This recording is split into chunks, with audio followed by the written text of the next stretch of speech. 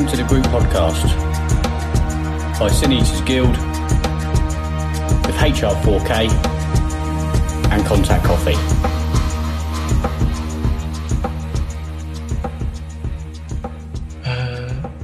Okay, we are here. It is Friday morning, and we are blessed this morning. We are blessed because we have Nick here.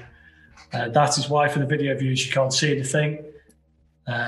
Nick's still screwing the nut for himself and his future by not showing his face.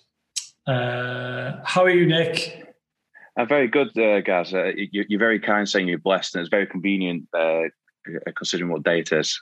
Oh, yeah, that's true. That's true. Oh. Wow, it's all going on today, mate. Relevant. Yeah, very relevant. Hashtag relevant. It's Good Friday. It is Good Friday. Well, I'm having a good Friday so far. Good. So Ben and Luke are busy today. That's why we've got Nick's jumped in, which is good. If it's been a while since you've been on, it's sort of crap, isn't it? Because when you're working, you're kind of disconnected from Contact Coffee in general, and Luke's doing most of the day-to-day stuff, and you're also disconnected from this. Yeah, it's I'm sort of like a parent that sat on the side of the pitch watching the kids play football. Yeah, I just watch the world pass me by, so I see you guys shooting the shit, and I have points I'd like to add to the conversation, but obviously I'm not involved. And then same with Contact Coffee. It just goes on growing arms and legs without always my input, which is frustrating, but at the same time it's still happening. It's still moving forward with Luke's input. So I suppose it's the nature of the beast. Nature of the beast, isn't it, mate? Yeah, totally. I mean, I would imagine that must be, make it frustrating at times. So, I mean, you're lucky that Luke is doing a good job, but I don't know. These are like the formative. This wasn't actually what we were going to talk about, but these are like the formative years still of the brand, aren't they? It's those foundation years, and you're kind of watching it. I mean, it's not like you don't have any input, is it? But it's day to day. It's not, So the way we do it at the moment, so our ideas are still both of ours. It's the processes, I suppose, that have been put in place. So, for example, Luke's been dealing with inductions this week, and he's done the introductions to the new employees, and I've just not really had much input. So I've not managed to meet them, and it's all the process people are going to get used to. People in the business are going to see how it all runs without me being there. So when I rock up and start going, right, I don't want this happening this way. It's like, who the fuck is this guy? I know Luke and I think one of our strengths is we've got similar tones and similar ways of going about stuff. So I'm not worried about how it's going to get done. It's just, I suppose, a bit of guilt, really. I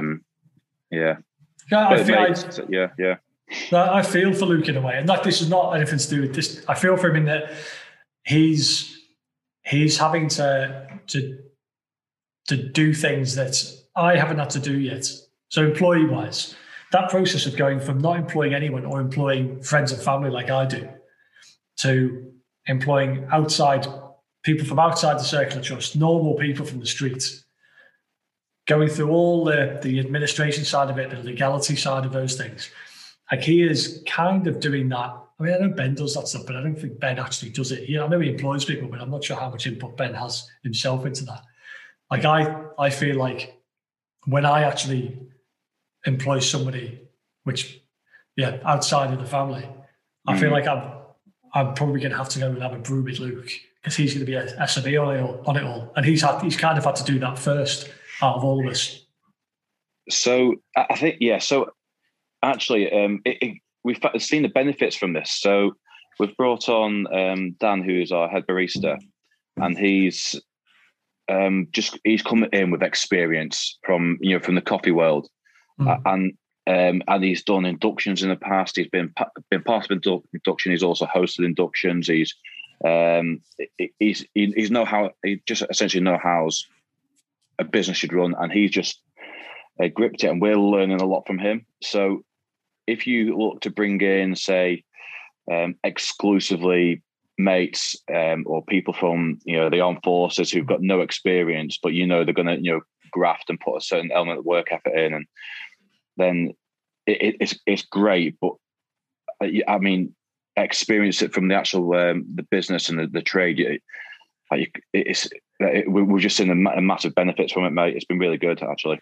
Yeah, I think it's because you could have a balance, haven't you? Because I don't believe in it only hiring veterans and all that sort of thing. I agree with hiring the best person for the job, but I think you've got to have a balance of we've always kind of prided ourselves as companies as we kind of take pride in the fact that we don't know what we're doing, and we just try to we do things the way that we think they should be done, and that works to an extent. But there's also things ticking the box wise that you do actually have to do. And it's not, you've got to balance it with going in with this cookie cutter, this is what businesses are supposed to do format, with actually, do we need to do that with the kind of way that we look at it? Well, is this stuff extraneous? Are we doing that because it's always been done that way? Or can we do it a better way? It's that balance between what you have to have to not mess your business up, and keeping that sort of free flow. Yeah, I see exactly what you're saying. So I think when we first started business, we thought if you're going to start a business, you must have an A-level in business, and you've got to have done marketing, some sort of marketing degree, or and that's like the traditional route to business, and that's what we thought. And we were just at the same time like fuck it, let's see what we can do off our own back, and we sort of learn the business world, and it's just not the case. There's just so many blaggers out there, and people who haven't done these different educational routes. So I think it's the way we've gone about it is sort of learning on the go has been good, but we do need to be bringing experience in every now and then. Yeah, 100%. Okay. I kind of decided what we were going to talk about. Well, I threw it open to the group. What we're going to talk about was sustainability. And you instantly came back at me and said, "Have you seen a certain documentary recently?" And I said, "No." Yeah. So have you actually watched it? So if you don't know what we're talking about, it's this Seaspiracy, which is the sequel, I suppose, to Cowspiracy. Have you seen it? I have seen it, mate. Yeah. Okay. Have you watched it yet, guys? No, I can't. Yeah, I probably shouldn't I? But yeah, I haven't seen it. I haven't seen Cowspiracy either. But I feel like I have from talking to, Hannah, my mate and ex-customer service chick. I feel like I have, but I haven't. So he one of the key things that gets brought up in it is like sustainable fishing. So how to go about sustainable fishing, and is sustainable fishing actually a real thing? Can it be achieved? And he argues no. So I thought that's where the sustainability topic came from for this week. But I think it's a good documentary. I don't know enough to have any points to argue against it. But some of the stuff that he presented could be questioned quite easily. But at the same time, pictures don't lie. Like what you see there in front of you on the screen is, it should be happening. So it certainly throws up some interesting ideas and questions. Okay. But there's a Cowspiracy one as well, isn't there? Yeah, this is just it. It's like you have this. There seems to be this. I don't really watch any documentaries on Netflix because I know from seeing other ones in the past. I used to do it and I stopped. I feel like sometimes I know as soon as I put it on where this is going. I know what the end point is. I know that it's going to be fairly one-sided. There's always the agenda there. Like if I'm going to watch a documentary, I'd rather watch a documentary that talks about both sides, talks about facts, and that I'm left to make up my mind, not be told what I should be thinking, and people trying to persuade you of it. I just don't find that as fun. And I think unfortunately what we've got nowadays is when something is nicely packaged on Netflix and it all looks great, and it's like some of these things I kind of like, when you just read the headline of a clickbait thing and you make up your mind. I feel like you're sitting there and giving an hour and a half to this clickbait thing that just wants you to look at it, and he's going to try and persuade you one way, and it isn't going to give both sides. Because who's got time to sit and actually research this stuff? But if you do, a lot of these things, there are arguments against. There are, there's arguments for these things that they don't necessarily disagree, but they'll just lay it out in a more balanced manner. Because I think this is kind of where I was coming from in the sustainability thing. So I'm sure everybody would agree that it'd be nice if the world stayed as close to how it was when it fucking turned up as possible, if that's a really stupid way of saying it. But we are, there's definitely changes happen to the environment, and some of those are caused or at least made worse by us. And it'd be better if those things could be minimized. That's kind of where I am in it. I think you have to be honest about it. And I'm going to sort of link it to business, but the thing that actually made me bring this up as a subject was seeing the remnants of the gatherings we had the other day when the sun came out and everyone went out, and there's just, rubbish and shit everywhere because people went, yeah, fuck this, I'm getting hammered. I've been in my house for a year, I'm coming out. And I've got no issue with that whatsoever. It's not the ideal scenario, but certainly for young people, I have no issue really, if I'm honest, whatsoever with them feeling like we need to get out. We've had a year of our life taken off us. I know first world problems has been worse things in the past, but the year of our life taken off us, I want to get out and see the mates, I want to have a party. I sympathise with that. But I kind of feel like a lot of these people would be the ones telling me off for eating meat and not caring quite so much about the environment. And we see it with do you remember the Extinction Rebellion protests and all that stuff? Exactly the same thing. Just shit left behind. I feel there's an element of hypocrisy. So I think if you're going down this road, you have to be honest about it and have that integrity. Yeah, I completely agree. So it's I've seen the images as well, and first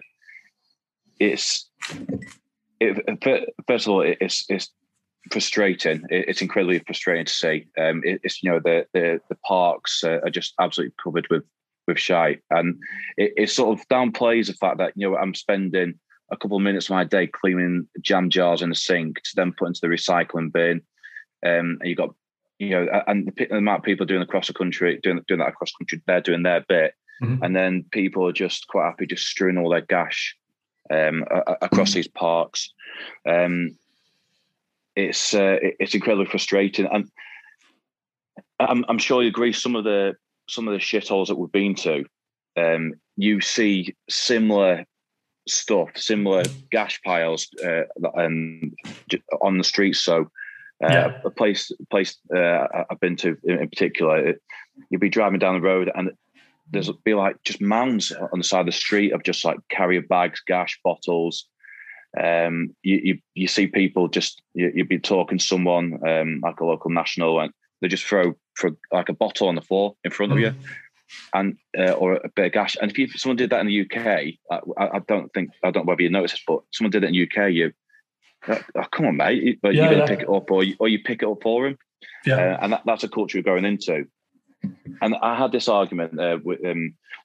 discussion with someone at a social distance party during the last easing of the lockdown, and I said, why are we putting all this effort in for cleaning the jam jars, recycling, everything we have to do, separating and taking the time to do it? Not that it takes much time anyway.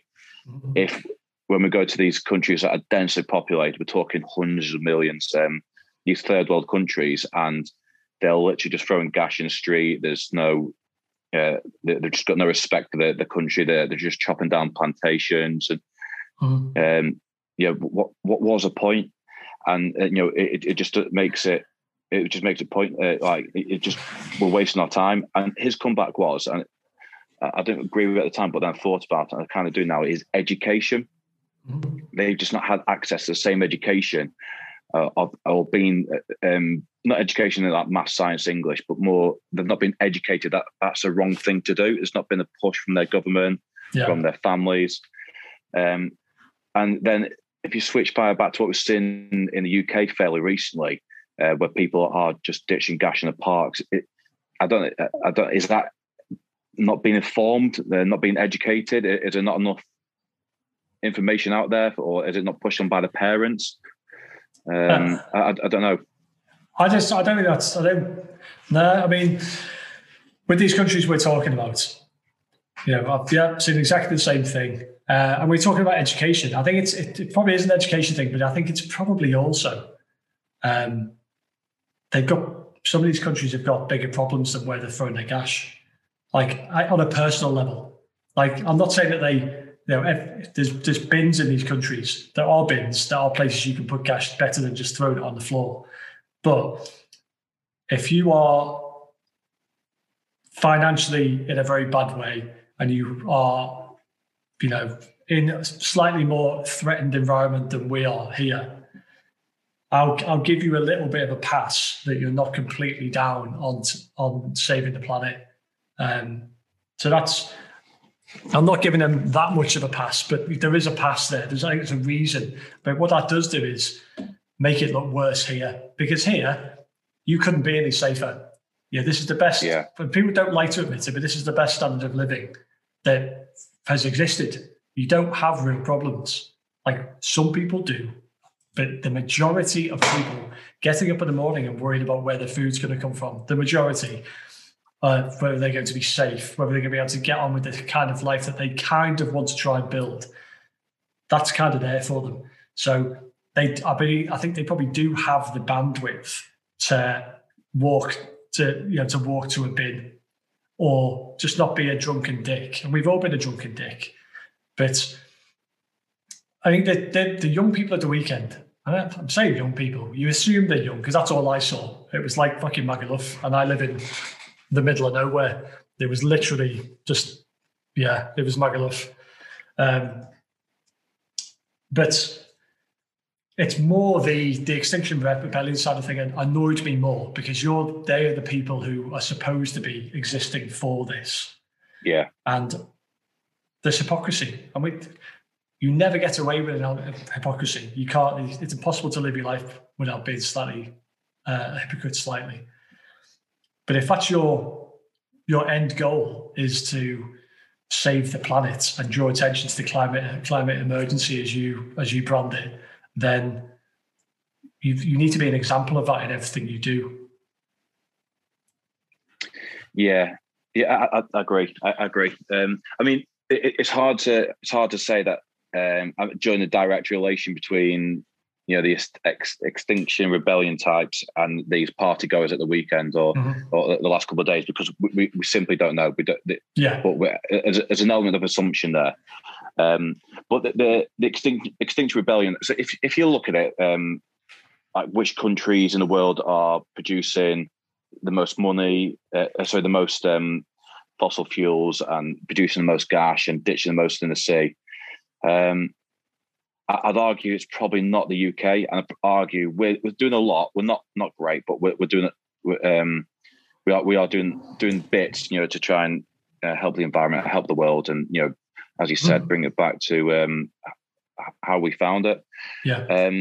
But I think it'd be better suited if these Extinction Rebellion types, they went to your Chinas of the world, your Indias, and did your exact same demonstrations there, and it won't happen because for start, it's easy to do it in UK. Yeah, UK is one of the global players. Sits on a lot of committees, chairs. So I understand it from that perspective, but and we can influence change, but we're not the single most. One of the top polluters, arguably. I don't know. I've not seen the details, but you say China, India, these densely populated countries, your Nigerias, your other African countries that who possibly producing more of a carbon footprint. Maybe you're going to have your demonstrations there, but I know it won't happen because Some countries will get shot. Some countries you won't even get into the country because they'll be tracking your data before you even get there. Yeah. So it's just a bit of a cop out that you decide to do it in UK. And I agree. Yeah, I agree. I do. Obviously, we see that with all sorts of issues, don't we? I mean, we won't divert too much here, but we see it the same with, we're looking at equality of all types. It's pretty good here. It's pretty good. We're aware of those issues, and we are continually, slowly moving forward to making everything better. We've kind of been on it before with the whole pride flags above military bases and stuff. It's like, we're fine with it, dude. If we're all fine with it here, it's fine. Go to Saudi, see what happens if you try and do that. That's probably they're the people you need to be having a go at. But I've obviously singled them out there, but yeah, it's exactly the same issue, dude. It's like it's easy to be an activist and apply your trade of the thing that you're interested in doing, and that's absolutely fine. We all believe, and we have to have a reason for living. If that's what yours is, surely we'd want to be most effective. And actually, it's very easy to turn up in London, shut a road down, and have a party while going off at people than it is to, exactly like you say, fly to another country and really try and affect change and risk the fact that you will get thrown in prison or you will have problems just generally. You might get arrested. You might get filled in. I think previously, this might just be me, I don't know, maybe we're just old, but I feel like that's what campaigners did a little bit more in the past. If you were going to be an activist and a campaigner, you had personal risk attached to you doing it. And these people do still exist. I just think there's an element of, there's an element of fashion and trendiness, and there's also probably an element of virtue signaling. All these things combine to a bit of a perfect storm of a very noisy thing happening that isn't really very effective at what it's meant to be. And just really just doesn't achieve anything. It just becomes an annoyance. And I was towards a hand yesterday. It's quite funny. A guy came up on my Facebook who I haven't seen since I was about 20. And it turns out he is now part of Extinction Rebellion, which is hilarious. And it's kind of not a surprise. He's a nice bloke. It's kind of not a surprise he's ended up doing that. I've told Han, and she was like, "Oh yeah, so-and-so's part of that. Oh, mega." I was like, "Well, look, if this is genuine, if you really, really, really do want to push people in this direction and make them understand and make them convert in a way to what you think and educate them, if that's what you really, really want, then everything about Extinction Rebellion and the way they go about things is counterproductive to that." Reasonable people don't look at that and go, "Oh, actually, yeah, that's right." They go, "I'm trying to get to fucking work and clean that shit up and stop fucking vandalizing stuff, being a cunt." Yeah. The exact opposite effect. And actually, it undermines it. And that's what makes you believe at the end that actually they're a bunch of and we've spoken about them entirely derogatory. Maybe they do some good, but that's not the perception that me and you, the average person on the street who, perhaps needs to be educated on this stuff. I don't look at it, I go, "You're a cunt. I'm not interested in what you've got to say." So I think that's quite interesting, because the Extinction Rebellion will attract and a certain crowd, and people will get on board, and people will make changes to their lives and where they do stuff because Extinction Rebellion saying this and that, and they'll make us a stronger effort to make sure they recycle correctly. Do you think if maybe someone who's not as left-leaning, which I think we both agree the Extinction Rebellion is, and maybe someone from someone like a company organisation from the right saying, "Guys, the world is in a shit state." Like I know a couple of companies done it. Let's plant a tree for every 10 day sacks, or have been sold, or let's trying to make as a company going to be more sustainable? Do you think the message coming from those sort of companies, organisations, people who are maybe not turds, do you think that will have a better and truer voice, or do you think people still turn a blind eye like these Muppets on the last couple of days? Well, that's a good little pivot there, because it's the business side of it that I'm mainly trying to talk about. We've gone that bit of a rabbit hole there, but yeah, we with the extinction rebellion, we've seen the renter crowd, the renter turd element that's turned up at every protest, who just want to smash everything up, and yeah, they do tend to be left leaning. And we don't try and talk about politics on this, but they do tend to be more left leaning. A lot of people, I'm sure, would say that big business certainly tends to be at least central and potentially right leaning, because they probably understand capitalism, and they probably are a fan more of the free market, which are kind of traditional right leaning things, I suppose. I don't really believe in that stuff, but I think that's how people would see it. I think with business, you can't just do things like you've said anymore. So if you buy however many of these, we're going to plant a tree. I think all those things, if you probably I might be talking shit, but this is what I suspect to be true. All those things don't actually make that much of a difference, and it's actually just trying to get a customer base within that cause, and hoping that they'll kind of leave you alone, because when the sights of anger get turned on you, then you can say, well, no, we plant these trees. And I think there's a disingenuous aspect to that. And I think what will probably drive these things with business in general is it tends to be tax and regulation.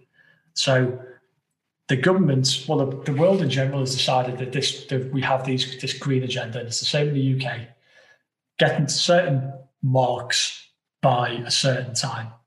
And to encourage business to do that, there'll be tax, there'll be regulations, and it'll be whatever, because that's how you steer business. Yeah. So I think it would become normalized in that way, in that when you do go to the shop, it will be part of the course that actually your stuff isn't made of plastic. It'll be part of the course that the stuff came locally. It just becomes normalized, and that's how it happens. I don't think it really happens by people being shouted at. And yeah. Go on. Yeah. No, I agree. I just want to try and capture that point there. So I might have muddled up your words, but essentially saying that, for every backpack sold, every day sack sold, and planting a tree is more of a marketing ploy. Is that what you believe?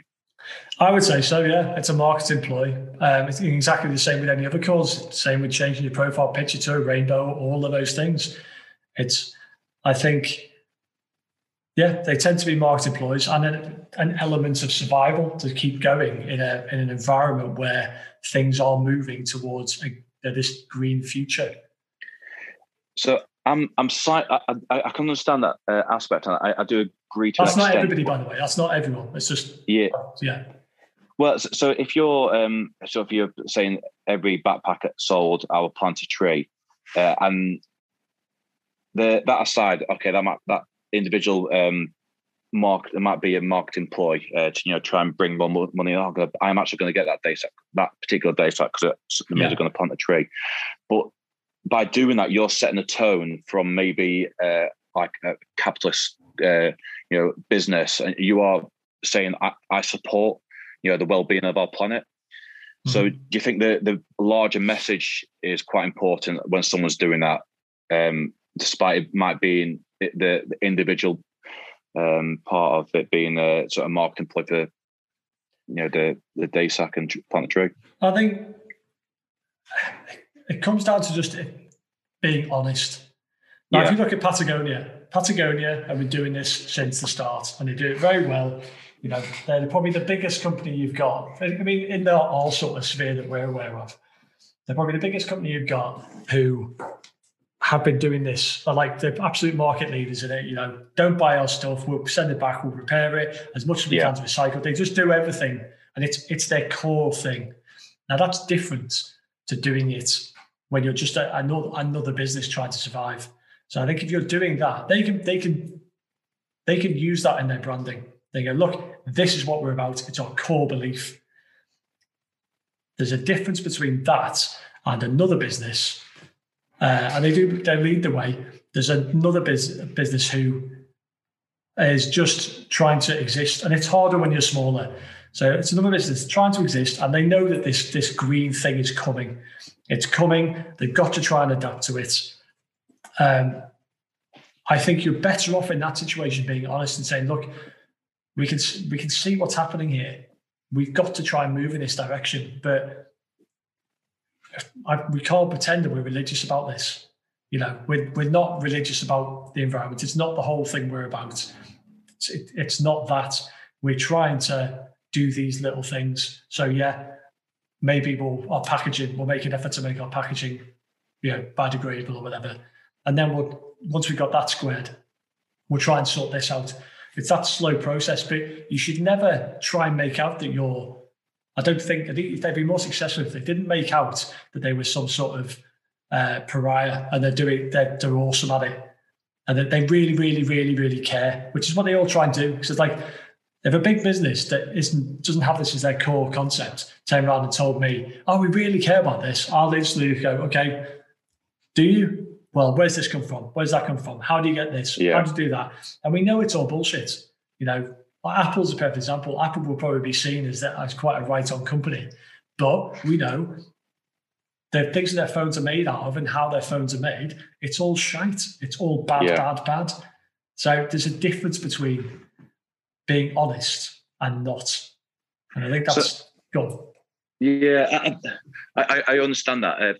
So from if I spin you a yarn from Contact Coffee's perspective, so we started the business side. We didn't care initially what our packaging was. We wanted coffee in our packaging, and we, just to get it on the shelves, get it out the door. And it wasn't a concern with this the climate control, and admittedly, it wasn't a priority for the company. It's in the back of our heads, as with everything. But I think as it's been brought to the forefront of everyone's heads in recent times, particularly ours as well, like it's shit seeing the world going down to the beach and just seeing a load of gash kicking around, and we've started to think, okay, like we might ask to get a different type of packaging. We might get something that's a bit more sustainable, as you say, or something that's fully recyclable.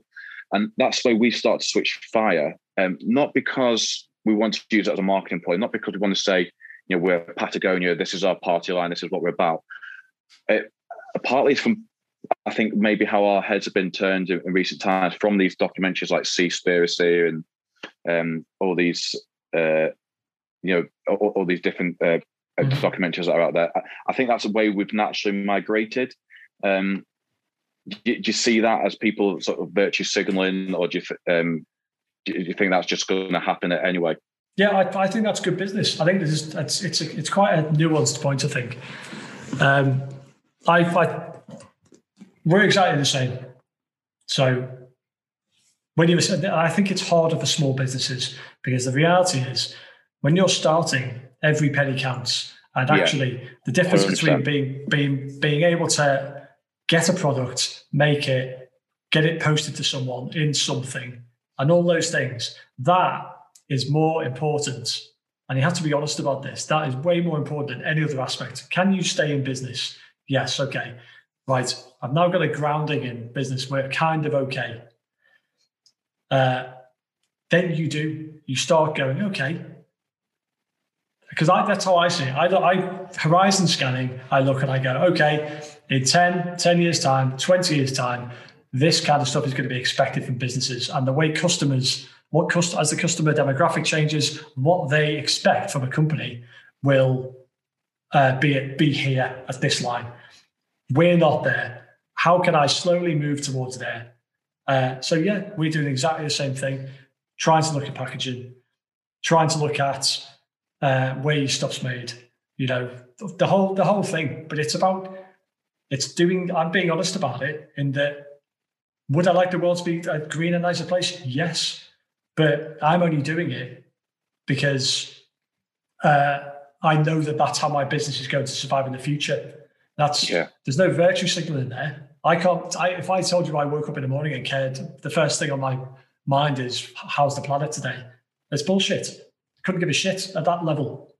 I want to, it'd be nice if the world was a nicer place, and I'd like to stay in business. What can I do? Because I'm going to be forced to move in that direction business-wise at some point by regulation and tax. How do I do that now? So you're not buying a Sineatergonia product because we are a green company. You're buying it because you believe in the brand and the ethos. But can I enable you to also not feel quite so shitty about where your stuff comes from? Yeah, maybe. But I'll have to move that incrementally and very slowly. So no, I agree with you entirely. You just have to be honest about it. That's it. I think when it came about for Contact Coffee, what maybe switching directions when we launched our Nespresso pods. So the people that put our coffee into the pods, one of the first questions we asked was, can we have recyclable Nespresso pods? Yeah. And we were pretty hard up on it as well, and because we've seen other companies do it, and their comeback was quite interesting actually. So they sent a big blurb of like why they don't think using recycled espresso pods is not economic, so good for the environment. Yeah. So essentially, if you're using a recycled pod, I'll spin the data. So if you're using a recycled pod, the amount of energy is needed to create that single pod outweighs the amount of energy that is required to use recycled aluminium. Yeah, it far surpasses it. So they gave all the numbers when it come down to it, and it's when people talk about having these recycled bits on your items that their products are recycled.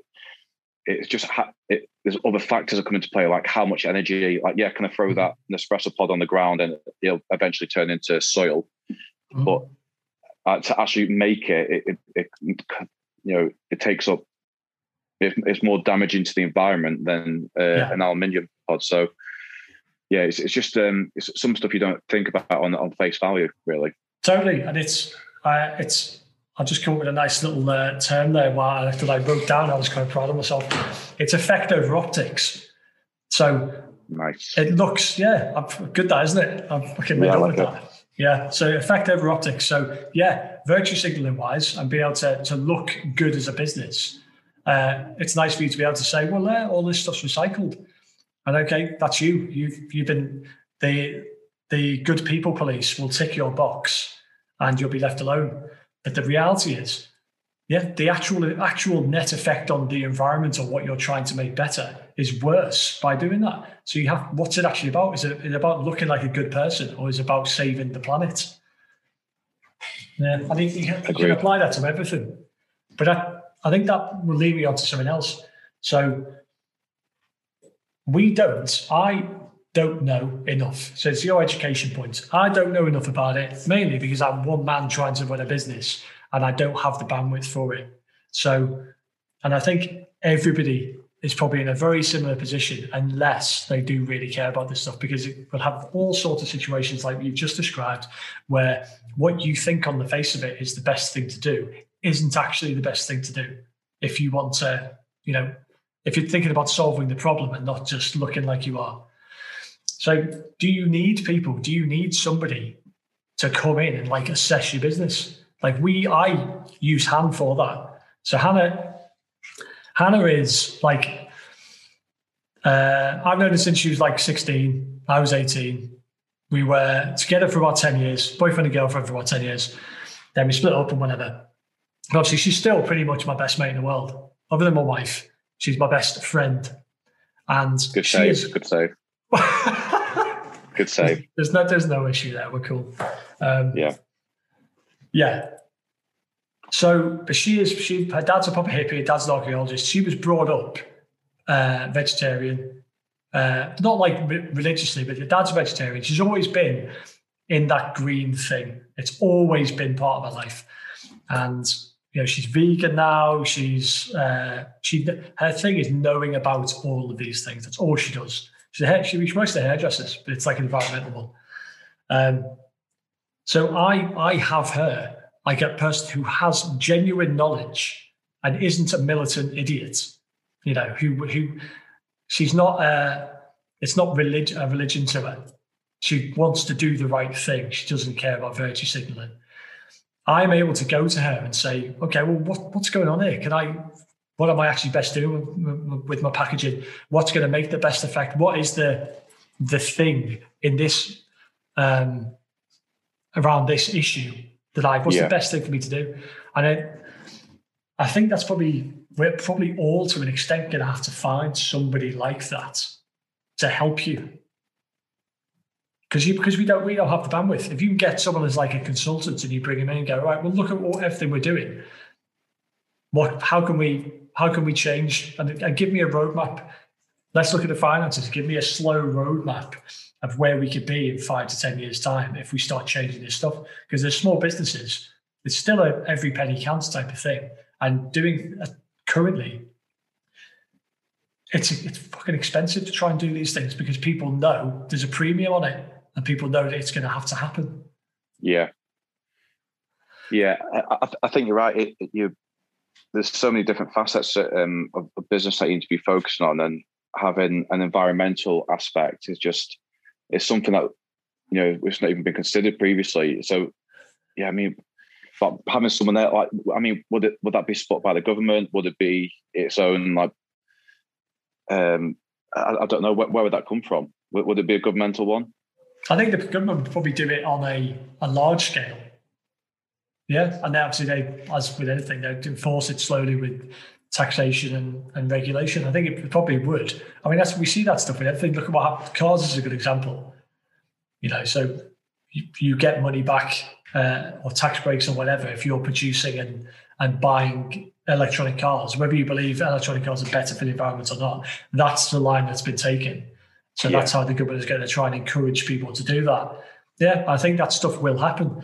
And this is why I think, frustrating as it is as a small business to go, right, I feel like I'm on my feet here. I feel like I'm doing well. And then having these parameters applied to you of ways that you're going to be expected to practice, not only by government and various bodies, but by your customer who've been brought up more aware of these things, of these issues. I think you're just better trying to get ahead of the game and slowly starting to change now, because at some point you're going to have this mega business plan where you're ordering everything in from China, or Turkey, or wherever, and it's people are going to stop buying.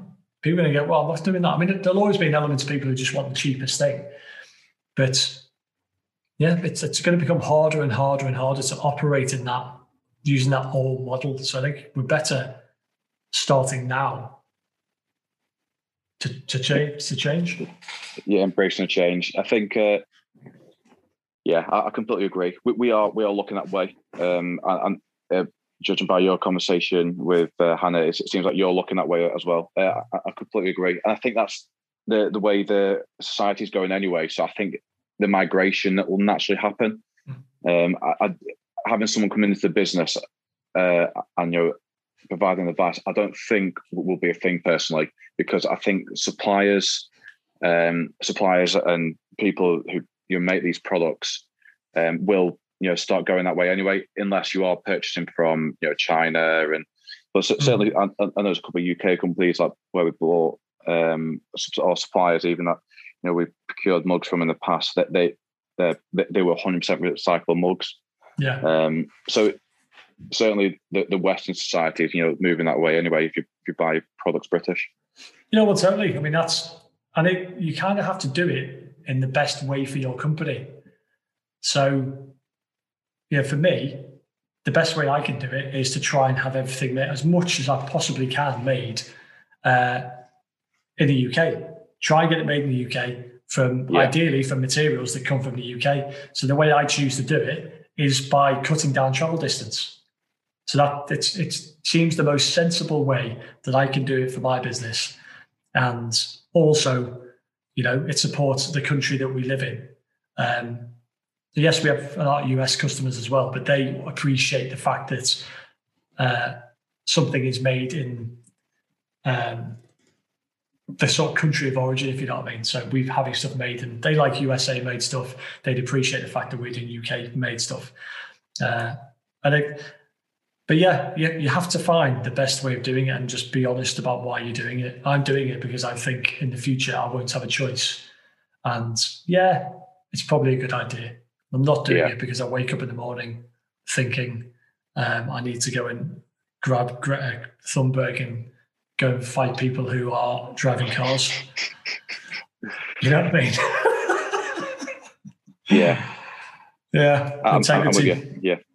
I mean, you are your actions, so exactly. Exactly. Yeah. But we should also be honest about that. You can't be perfect. And if you try and be perfect in anything, you'll come to pieces because it's impossible. It's impossible to have to be aligned perfectly on absolutely everything, and people drive themselves nuts to do it. But you just, and to be honest, this is one thing that Han has taught me. I know she's going to listen to this. I'm trying to be nice to her. She has taught me that I would always beast her about, she'd be doing one thing and I'd be like, yeah, but what about this? Just as a bit of banter. But she just does one thing and tries to solve that problem. And then she'll try and move on to the next one. She knows that she can't be this like religious zealot who has to be perfect in all aspects. It's doing what you can. Yeah. So, yeah. I think we've done well here. We've had a really interesting conversation.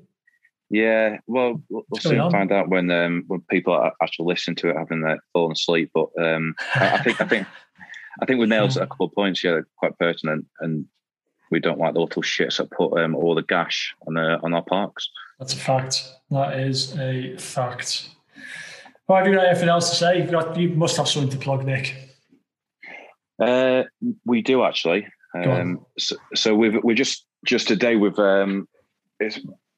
launched our Drink Coffee Train Harder range. Mm-hmm. So this has been a long time in the running. So we started the ball rolling with this, I think, May last year. Yeah. So it's been going nearly 12 months, and because of lockdowns, we're just trying to choose the right time to release a product. So as I'm sure you'll know, you're working on your jacket at the moment. Yes.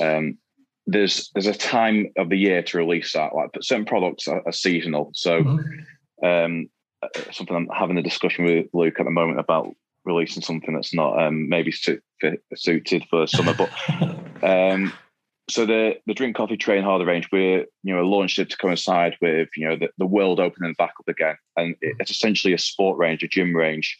So we've got shorts, a set of like technical shorts, of bombers. That taken a while to develop. We've got the t-shirt, a vest, which I said no, but Luke said yes. It's because he's got arms though. He's duty wiry bloke, isn't he?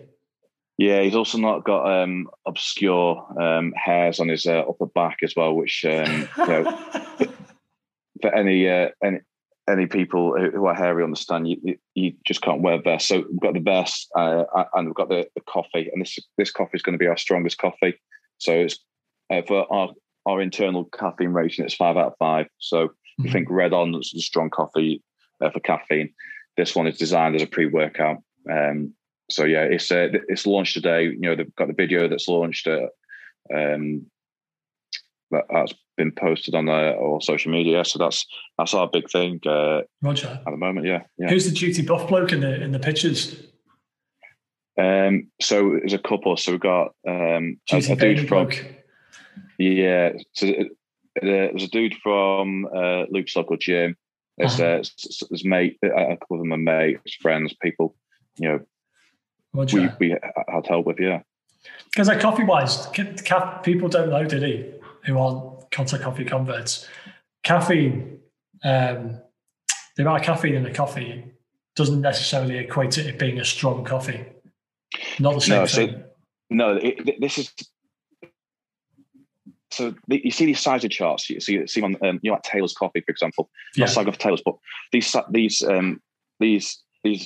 charts that the 1 to 5, I think it usually is, or 1 to 6, but they relate to they can relate to how dark, how strong the actual coffee is. So I'll get a bit geeky on you now. That Go. The darker the coffee is, generally speaking, means that it's been roasted for longer. Mm-hmm. So if it's been roasted for longer, it means it's been burning off more caffeine in the roaster. So actually, it has potential to be less caffeinated. But what it does do is shrink the beans. So it takes more beans for it to be, say, 100 grams of coffee than it would if it's been roasted for longer than it would if it's been, because the beans are bigger.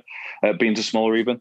So yeah, essentially, the more you do to the coffee, the less caffeine it's going to have. So the 1 to 5 or 1 to 6, I think, rating that they've got is, I don't know whether that's how dark the coffee is or how caffeinated it is. Whereas Contact Coffee, our rating 1 to 5 is the strength of the caffeine in the coffee, and that's what we're about: high caffeine coffee. Roger. Okay, there you go.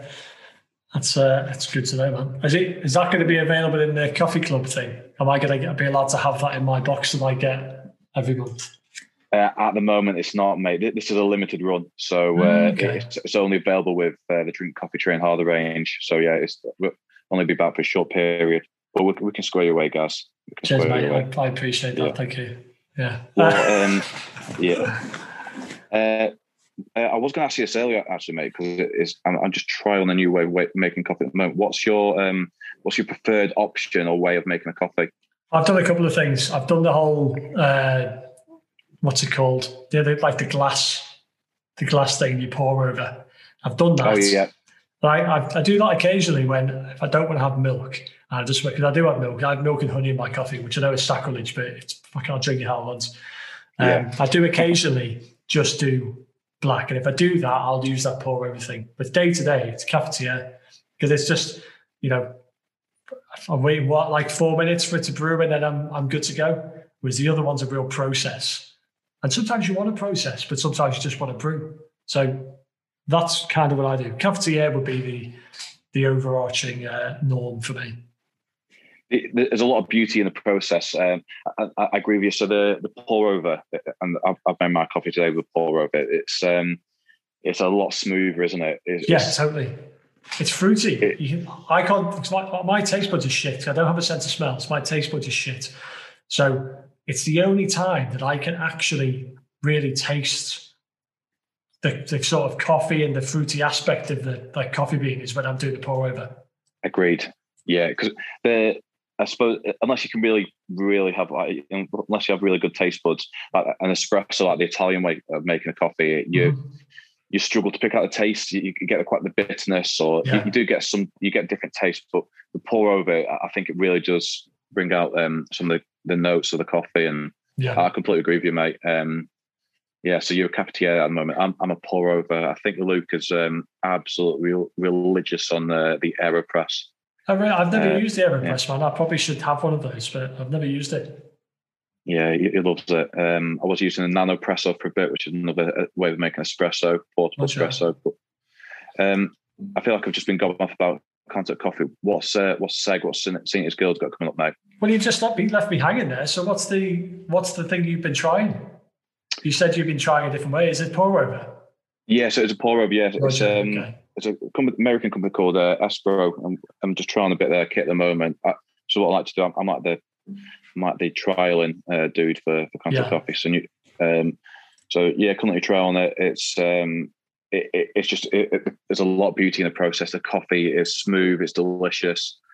It's like a glass thing. Like I would when you put the filter in the top and just pour over. Is that? It's not so. So I'm probably Luke will probably slag me off later for dropping bits about our future products, but it's a metal one, so it can be used. You can travel with it and not get broken. So it's in line to with what we're going back to.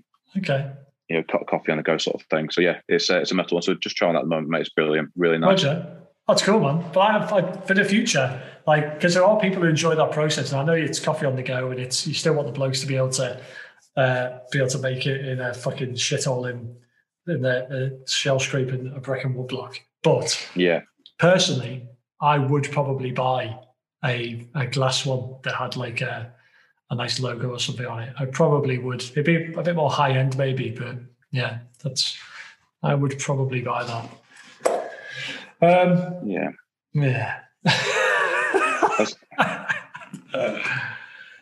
Sineatergonia Guild. Go on, mate. Yeah, go on. What's Seg got coming up then, mate? Not a lot. You know, we're still. It's in some ways it's going to be quite a boring year. Like until sort of autumn time, it's potentially going to be relatively boring because I used last year was meant to be the year where I sort of I cut the product range down a bit and I focused on moving in the direction that we want to go. And then COVID fucked it. So I basically just ticked over last year. So all the things that should have been done by now on. So that's what's happening this year. So that it's still the case that we've dropped the core products down to a minimum of designs and focusing on where we want to go. And because that's all in the background stuff, on the face of it, it just looks like we're just continuing to just sell the same stuff, which is kind of what we are. But it's got to happen. It's got to happen in order to be able to go where we need to go. So yeah, there's a new T-shirt out yesterday that basically came as because of a fuck up that I made. So we had one of our the definition shirts. We're just doing different color versions of them. We have like a navy, a dark navy, and a gold. And when I was restocking them, fucked up and got the wrong colour shirt. And the shirt that turned up is actually a lot brighter than the original navy. We'd run out of those navy anyway, so I've just swapped them. So they're all on the site now. And actually, to be honest, kind of prefer it. So yeah, as long as the customers are down with it, which so far they are, I'll probably keep the new colour. It's nice. Is that the one you've got on there, Gaz? It is. It's the one I've got on now. I'll do it all. I absolutely love the yellow punches out on the blue. I love like yellow or orange on the black, or yellow on the blue. It really, really punches out. I like it. Yeah. Nice so there's kind of that. And as soon as I can get some pictures of the jacket, it shouldn't be fucking long. As soon as I can get some pictures of the jacket and people can actually see it and start ripping it to bits, because it will need a ripping to bits process for a while in order that when it comes out, people are happy with it. And obviously, I'm not going to listen to every thing that everybody says. Yeah. But, there's an element, because it's a sample, there's an element of steering on there, and I'm happy to do that to an extent. So, yeah, I don't know, as soon as I can do it. But, yeah, day to day, ticking over, man, just ticking over. I really want to do some shorts, but I don't know if I can pull it off yet. We might do. Yeah, I'm just trying to focus, man. I'm just trying to focus on the direction and not what is easy to do. I can just go, here's the design, bang it on a t-shirt, get it out, and it'll sell. I don't want to do that this year. I want to get to the end of this year knowing that we can go big into 2022. And yeah, it's kind of where we are. Sweet. Are you and you still doing your lives on a Tuesday? Yeah, still doing that. Lives Tuesday nights where you come on and are mean to me. It's nice. Yeah, it's good. So I've probably not told you about this really, have I? So when it's conveniently when Luke and I both, it's a coincidence that we're both available. We'll jump on and we'll be texting each other in the background whilst giving you abuse on that live. Yeah, that's mean. It's just mean. But I don't know. The lives have become. It's not really a branded thing. It's me that does it, but it's just I rarely talk about the brand on there. It's more the community aspect of it, and it's the customers coming on and just having a chat. I'm like, we just talk about anything. So it's if you're tuning into it expecting to hear about the latest product range or anything like that, you're just not going to. Like what were we talking about the other day? Bigfoot and fucking aliens. It's just mental, but there's a fun aspect to it, and I realise that I do tend to be the butt of jokes on there, but that's fine. I've had my ego is absolutely fine. Cool. Okay. Well, looking at the WhatsApp group, I think there's lots of things on the WhatsApp group that we need to get in there and start putting some input in. Yeah, I think there is, mate. Interesting. Well, good conversation. It's good, genuinely good to have you on. And when you ring me when you're driving, I do enjoy that. I know sometimes I'm I've got dogs there and I can't talk to you, or I'm just generally too busy for you because I'm a big dick player. But I enjoy the fact that you ring me and we have little catch-ups. No, it's good, mate. Good to download on each other. Roger. Cheers, man. I'll see you. Cheers, mate. Right. Bye-bye.